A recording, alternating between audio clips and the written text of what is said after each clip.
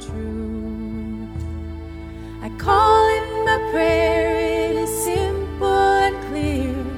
It wants me to give and receive love. I call in the light to make everything right and show me the way to just be love, and show me the way to just be love. Hello and welcome to Rewire Your Attachment Style. This is Maya Diamond, and I'm so excited to chat with you about a topic near and dear to my heart today, which is the power of vulnerable communication. This is something that has not always been easy for me, and it's taken practice and learning and skill building, and it's still a practice, but I find that the more I do it, the easier it gets. So what do I mean by vulnerable communication? I mean, when we speak our vulnerable feelings and share from our own experience without judgment, blame, shame, or make wrong, it is powerful, healthy, and effective. Brené Brown describes vulnerability as uncertainty, risk, and emotional exposure. What I'm about to talk about is called nonviolent communication. So most of us are not taught in our families to share our vulnerable feelings first when giving feedback or when we are triggered or in a conflict. The brain in those situations naturally goes into fight or flight, and we can become defensive, which is the opposite of vulnerable. When we're defensive, it's easy to name call, point fingers, or hurt the other person in response. This is violent communication. Speaking vulnerably when triggered, making a request, or giving feedback is one of the hardest and most powerful and effective things to do in a relationship. And again, takes a lot of practice. So when we share our vulnerable feelings, we are telling the person near and dear to us the impact their behavior or action had on us and what's happening inside of us as a result. For example, if your partner was frustrated with the fact that you leave the dishes in the sink a lot, your partner could say, "Why are you always leaving the dishes in the sink? You must have been raised by wolves." This is criticism and a slight. This language is defensive and doesn't yield good results. The person receiving this feedback will most likely feel hurt, shamed, and ridiculed, and might respond back with defensive language in return. Or your partner could say, "Hey, sweetie, I notice I'm feeling frustrated and unsupported when you leave your dishes in the sink, and I'm wondering if you could be more on top of cleaning your dishes." So just notice, how did that feel inside of your body in terms of when you heard the first way or the second way? Notice how that felt.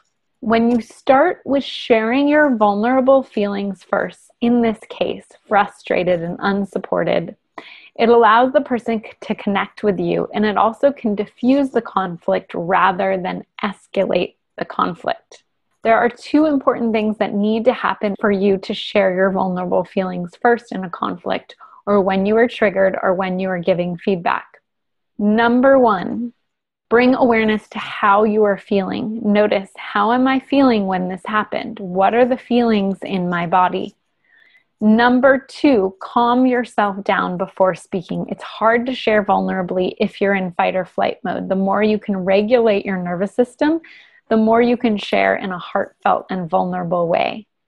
Know that this kind of communication is a great test to see if the person you're dating or the person you're in a relationship with is emotionally responsive. If you share your vulnerable feelings first and make a request in a clear and articulate way, you get to then see how this person shows up. Once you share your vulnerable feelings, does your date or partner get defensive? Or does your date or partner attune and listen and see how they can meet you, coming to some kind of agreement or understanding? Again, this kind of communication takes practice, but the more you do it, the better you get at it. It's like a muscle that you build.